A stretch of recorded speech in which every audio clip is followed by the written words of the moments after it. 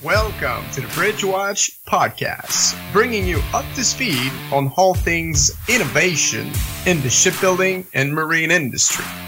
My name is William, and my job is to provide shipbuilders with innovative tools to increase their productivity. My name is Winston. I'm the co-host along with William, and I've been in the marine industry for 26 years, teach naval architecture at the Marine Institute in St. John's, Newfoundland. And I do marine consulting work, helping companies build better ships faster. And I'm really looking forward to talking to you guys. This episode of Bridgewatch is brought to you by Enough Marine, providing shipbuilding software and expert advice to enhance your value stream. Whether you're a shipbuilder, ship owner, or designer, give your team a competitive advantage. Visit innovamarine.com and let us help you build better ships faster.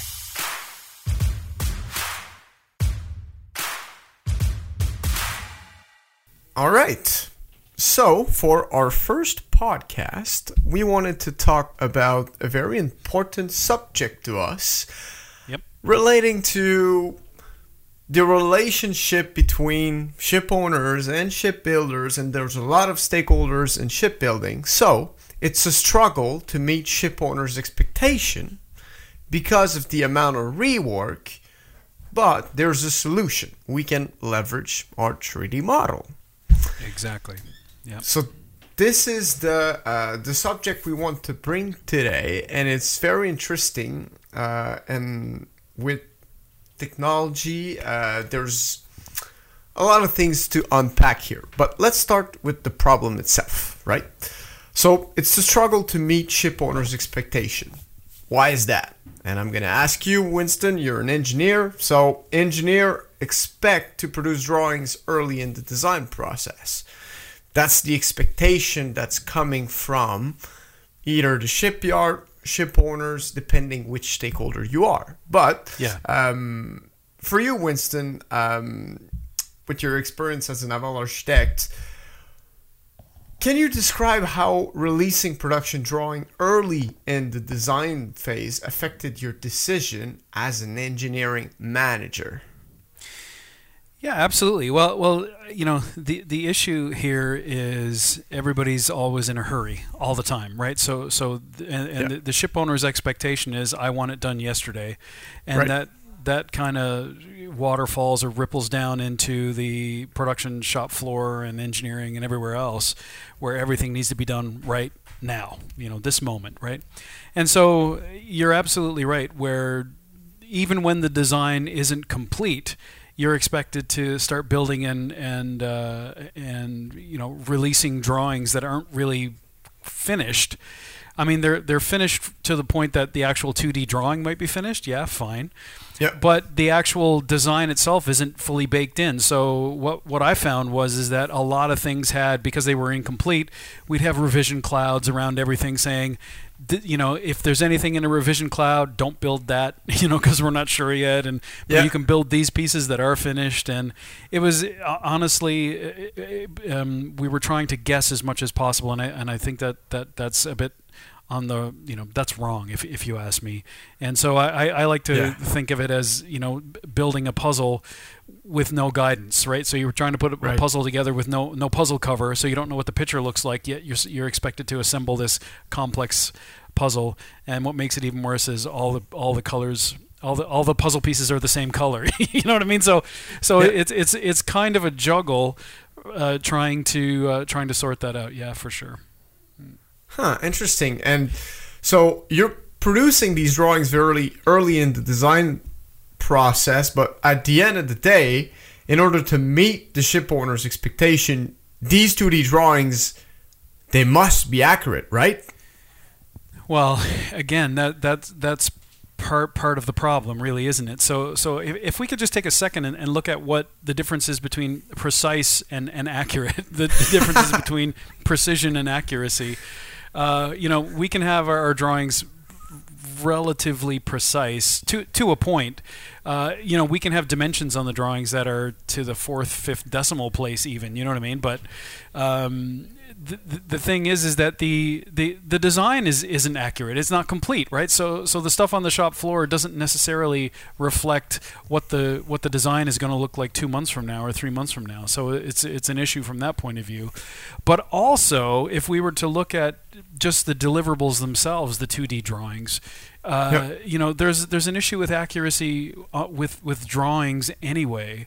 If we were to pick on the medium that we're used to using, which is paper, of course, and of course we have issues with line weights, errors. I mean, I think it was you that was telling me the other day a story about one of your colleagues saw somebody on the shop floor with a scale rule measuring off a drawing. Yeah, right. And that's well and good if you're in a conference room and you need kind of ballpark dimensions, but if you're trying to measure something precisely off a drawing, it's a problem, because even the thickness of the line weights, means that there's a pretty significant margin of error built right into the drawings, because you can't get so where do you put the edges of your scale rule? So there's all kinds of issues, and then there's errors in the drawings themselves. And like I said before, there's big revision clouds where we say don't build anything in here because we're not quite sure yet.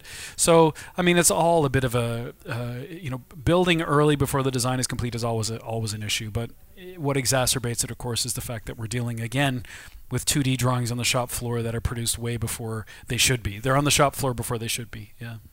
Yeah, and in terms of having these drawings precise / accurate, it can have a lot of pressure on the shop floor itself. So I was speaking with some of my one of my customers last weekend. They were saying that they actually have a Navisworks model on a computer, on a workstation. That is, they have a workstation on every corner of the shop floor, and the supervisor are managing that. So if someone on the shop floor have issue understanding 2D drawings, they go back there. So they have kind of a way to limit requests for information to go to the engineering department. So that's good, but there's still some issues that even with the 3D model, there's some misunderstanding. So yes, we're moving to how to leverage the 3D model, but we're kind of not there yet to be able to find all the information in only a Navisworks model for a bunch of reasons. Metadata, standardization, like I was saying. Yep. And if that is not understood, it means that probably the engineering department, in the case of my customer, were not able to understand it, so they needed to send it back to the design agent. So there's a lot of stakeholder for an information that is missing on the shop floor, which again means the importance of having a 2D drawings accurate. But at the end of the day, we're building a 3D model and then we're building a 2D drawings from it. So there's too much step. Agreed. Yeah. And too much stakeholder in order to be able to manage all that together.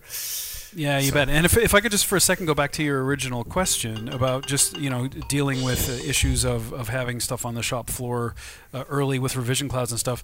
I mean, talk about RFI.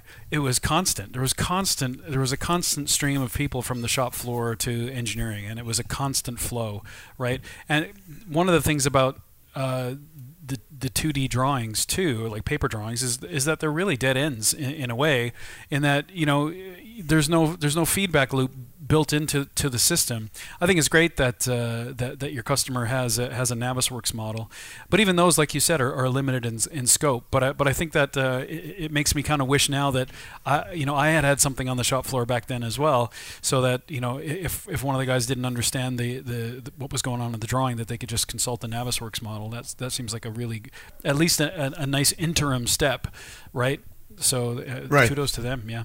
Yeah, you bet. Yeah, so RFI is a huge issue. I mean, as far as the constant I won't say pestering, but there's lots of conversations between the shop floor and engineering for sure. When I don't know that there really needs to be, or maybe we could. I mean, there needs to be, but maybe we could refine it. Yeah.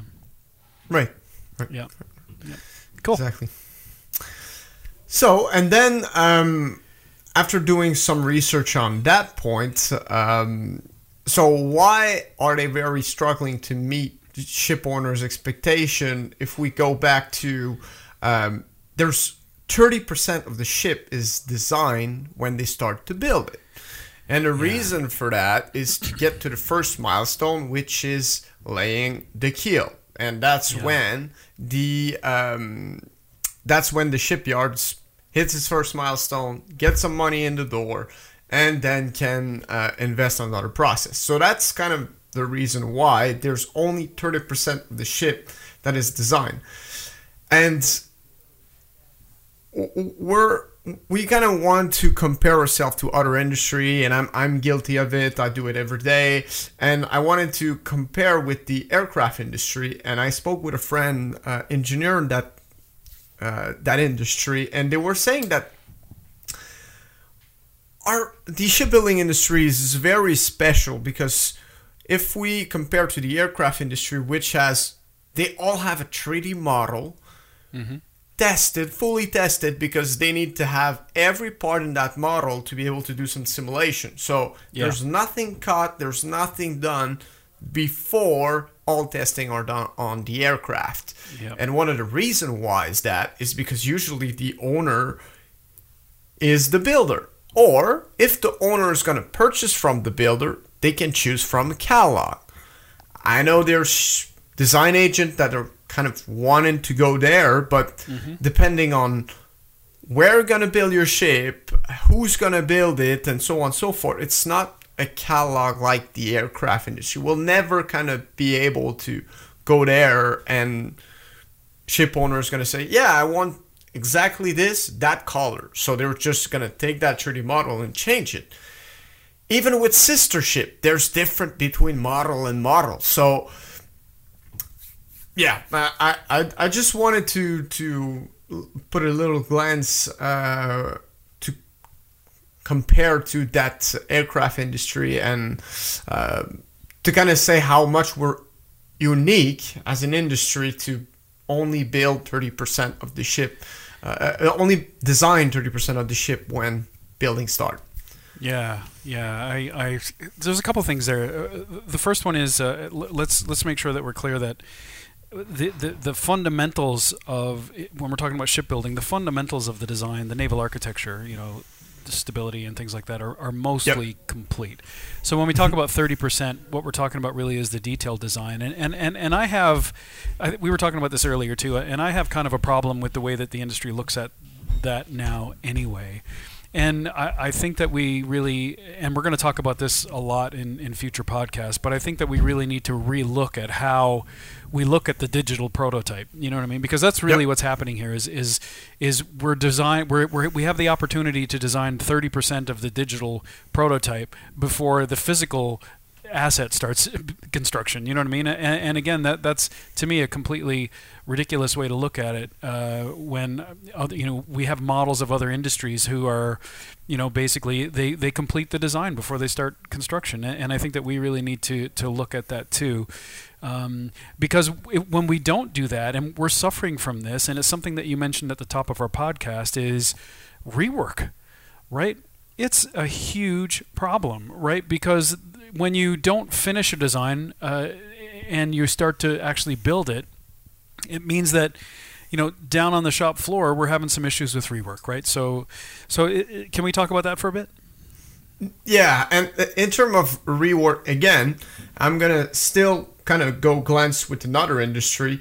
Yep. I want to talk about streamlined manufacturing, which is one of the more efficient tool to be able to reduce rework, because your manufacturing is streamlined. You avoid waste times, rework, you avoid wasted steel, and so on and so forth. There's so much value to that. And who made really his bread and butter from streamlined manufacturing? It's Henry Ford. Absolutely. Yeah, Henry Ford, that industry, the car industry is so good at that, they're able to build one car exactly the same with having multiple stakeholders all around the world. They call that decentralization of building. And they have multiple stakeholders, parts going there, they build it, and all cars are the same to some extent. There are probably some small tweaks here and there, but they're the same, and they're able to really streamline that process because they know exactly what they're building right up front. Yeah. And we're not doing that because in that industry as well, the owner don't have the choice to modify very specific things on the car. I can only modify the color, Bluetooth, the mag, and so on and so forth. But if we look at a ship, I want to change that pump. I want to put that pump there and go there. There's so much changes aligned to that compared to the color of my seats, right? Exactly right. Yeah. I had the fortune to work for a Florida production builder for a while, and we very much had like an assembly line approach because we were building 400 or 500 boats a year. I'm sure, right? The owner of our company also had a similar experience working for production builders. And that's exactly the thing is the customers can't change everything, right? So we spent a year, sometimes 2 years, doing all the engineering, working out all the production stuff, and then when it hit the shop floor, the customer buying the boat could change a few things, just like you said, some colors here. You could choose from a different color palette or whatever. We had a specific custom shop that if a customer really wanted big changes, then we'd say, okay, you buy the stock boat. But then we're going to take the stock boat when it's finished, and we're going to put it in the custom shop, and we can do whatever you want with it then. But guess what? You're getting charged on top of that, right? You know what I mean? Because we're going to have to do more engineering. We're going to have to do more stuff to make sure your vessel is safe, to make sure that it can handle all that extra power you want to throw in or whatever, right? So yeah, you're absolutely right in the case that we again. We kind of need, I think, a paradigm shift in this whole in this whole business where we're at least able to finish the digital prototype before we start building the physical asset, and that of course is not the case right now. And I think we also need to look at it in terms of and again we'll talk about this in future podcasts. The way milestone payments come down the stream, right? That the digital prototype should also have its own set of milestone payments associated with it and everything else. But I mean, that's another conversation. But yeah, you're absolutely right. So what we're saying is that there's not a whole lot of rework going on the shop floor at Ford, right? Because there's no big changes that are rolling out through the production line where the engineers are going, stop, we're changing how far apart the wheels are. You know what I mean? Like, right? Exactly right. So it's exactly that kind of thing. Yeah, it's an excellent point, and something that I think we really should be paying attention to in our business. Yeah. Yeah, and I found an interesting stat. So according to Stopford, the cost of building a merchant ship is composed of 27% of overhead costs. Right. So overhead costs, there's multiple things in that, and there's some overhead. There's some industry that have overhead costs that are more than that. But even I think that's 27% speak a lot about the amount of rework and the capacity of the ship owner to change some things during the building process because they were not able to approve the whole thing before it starts. So that allow some of that to happen. And so what do you think about that 27% of overhead cost related to the amount of rework that were needed to be done on a ship? Yeah, I think that like you said, 27% is. I mean, it is a relatively high number, and it would be great if we could get that number down. And certainly, if we talk about things like engineering change orders, like there's usually in a shipbuilding contract, there's an engineering change order mechanism where if a customer wants something changed, significant or even small, that all of that gets captured in this document that has an impact on the cost, that has an impact on the delivery date, on the design in general. I would argue that these engineering change orders or the mechanism doesn't capture everything, and it is actually driving overhead even up further because we're not catching all of these things, and it again, because the ship is sitting in that slot so much longer than probably it should, we always have delays in finishing projects, right? And yep. Again, I think it boils back to the original issue with not finishing the design. And all of this rework, because of changes throughout the design process, certainly keeps the vessel in that slot much longer than anticipated, which drives the up overheads everywhere. So again, it's the kind of thing where as we build efficiency into the manufacturing process, that exact same efficiencies, they need to go up into the design process as well. And I let's even stop calling it design. Like when we talk detailed design, really what we're doing is we're building the digital prototype, right? Yep. The design is complete. The naval architects and engineers have handed off the design to the shipyard, and the shipyard has this completed design from that point of view. And now the shipyard, in conjunction with their partners, right, whether the partners are subcontractors or not, are actually they're digitally building the ship first, right? And so I'd like of us to think of it in that sense. And again, the problem is, just like you said earlier, we're starting the physical build while only 30% of the digital prototype is finished. So it's just ridiculous. All right, so enough about the problem. There's a solution for the shipbuilder today. We talked a lot about the problem around Milestone, but what can the shipbuilders do today to improve that and meet ship owners' expectation better? So we can leverage our 3D model. That's really, we talked about that a little bit earlier in the podcast, and there's process that unlock information within 3D model to give shipbuilder an advantage.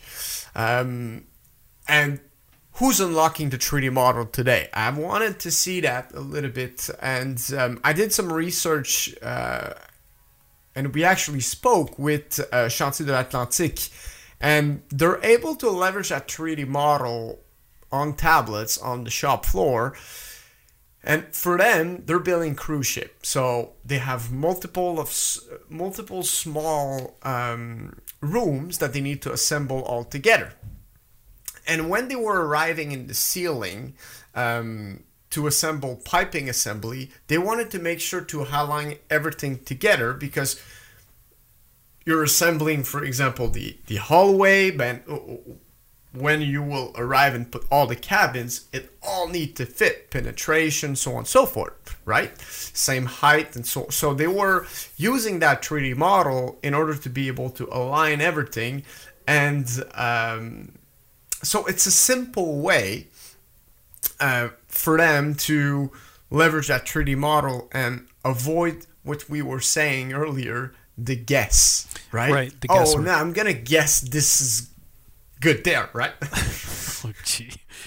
Yeah, absolutely. And I think that Chantier de l'Atlantique is probably they're a model that we can look towards, because they're really sort of advanced when it comes to leveraging that 3D model.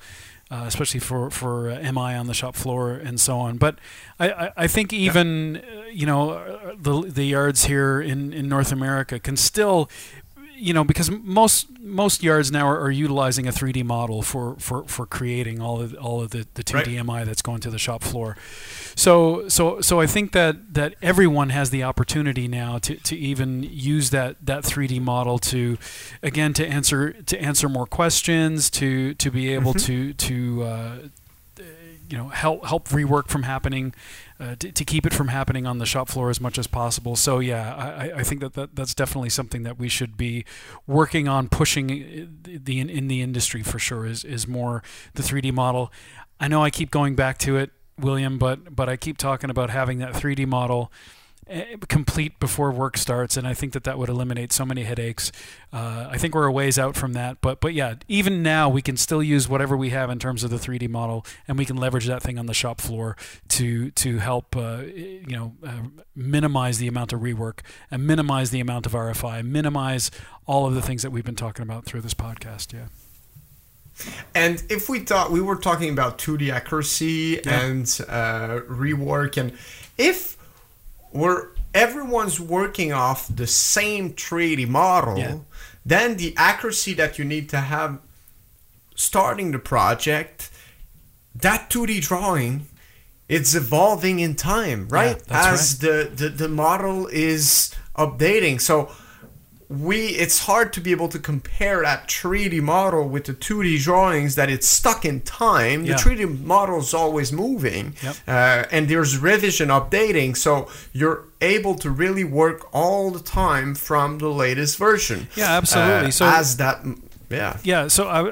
that's an excellent point. And so you might have one drawing in your work pack that is revision B, and two drawings down in the work pack is revision F, right? And they don't jive with each other anymore, and this is a problem of our FI, right? Because revision F is obviously a much later iteration than revision A or revision B, and this is definitely the issue.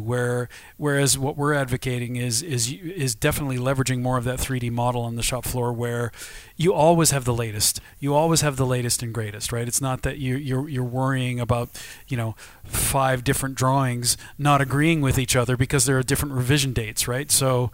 Yeah, absolutely the case. In some ways, we're using the model already, but this is definitely a good argument for it's going to be a while before we get rid of 2D altogether. I'm pretty sure, but yeah, definitely, and we can use that model as an authoritative source of truth, right? And we know we have several authoritative sources of truth, but from a structural point of view, especially, that 3D model is to me. Using it more on the shop floor is going to eliminate some of those headaches for sure. Yeah, and for sure there's going to be a transition, and I think that what's important in that transition is to make sure that what difference are from the drawings and the model, to be able to avoid having to order the wrong part or order something or build something wrong. So there's so many value in being able to really see what's wrong on that 2D drawing with having the 3D model with you. As I was talking earlier with one of my customers, only Naviswork will kind of help you a little bit with that, but Naviswork is a file. It's stuck in time, right? Yeah, it's the same thing. So it's not... Yeah, it's the same thing. So it's not evolving, but if you always have the latest file, at least you're kind of able to, with that file, make sure that even if the file is revision F, the drawings is revision A. With the 3D model, it's easier to see difference. But yeah, you bet. And it gives you context too, right? It's certainly right. Yeah, for sure. Yeah, you bet. And with another shipyard, we're working with the shipyard that has started to build a 100-feet ship with only a few blocks done in detailed design. And it's crazy to kind of, they're laying off the keel. They're starting to work. Okay, which block did we do? All these. Oh, okay. And they have a 3D model moving in time, and that helps them a lot. And they have automation in the background that helps them to update revision, so they don't need to open every drawing manually to change revision. Right. So when you arrive on the shop floor, because for them it's important when there's on the shop floor, it's all the same number of revision for at least a block, right? Yeah. Because if you're in one block and you have different, it's so for them that helped a lot to be able to automate some process all around that 3D model. But yeah. So there's ways to leverage that 3D model in a process to be unlocked, to be able to unlock some capability and give an advantage, right? Yeah, absolutely the case. Yep, you bet. Super interesting topic, and I know we're going to come back to this lots For and sure. lots. Yeah, you bet. So I think kind of to sum up, we think that using the 3D model will help shipyards to basically be able to minimize the amount of rework, even though we still need the paradigm shift, and I'm going to keep harping on that until it happens. But for now, we can help shipyards meet to more closely meet owners' requirements and ship owners' requirements by certainly spending time figuring out ways to use that model more and more on the shop floor rather than relying so much on 2D drawings. Yeah. Like right now, the 3D model is like almost a support tool, and I think that the more that a shipyard leverages it, the better they'll get at it, and the more they'll realize that they can rely on the model more than they can on the 2D MI. Right? Yeah, absolutely. Yep. No, you're exactly right. And so we're inviting everyone to go comment and let us know what you think about that subject.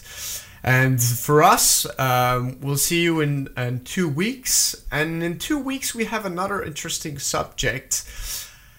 It's digital transformation is all about culture. Exactly, yeah. We wanted to dig more in that to talk about all the technologies that are out there. But the most important thing is having the right people in your business, right? Absolutely the case, and I'm really looking forward to this conversation. Yep. Excellent. All right, thanks, Will. Great week, everyone. Yep. Talk soon.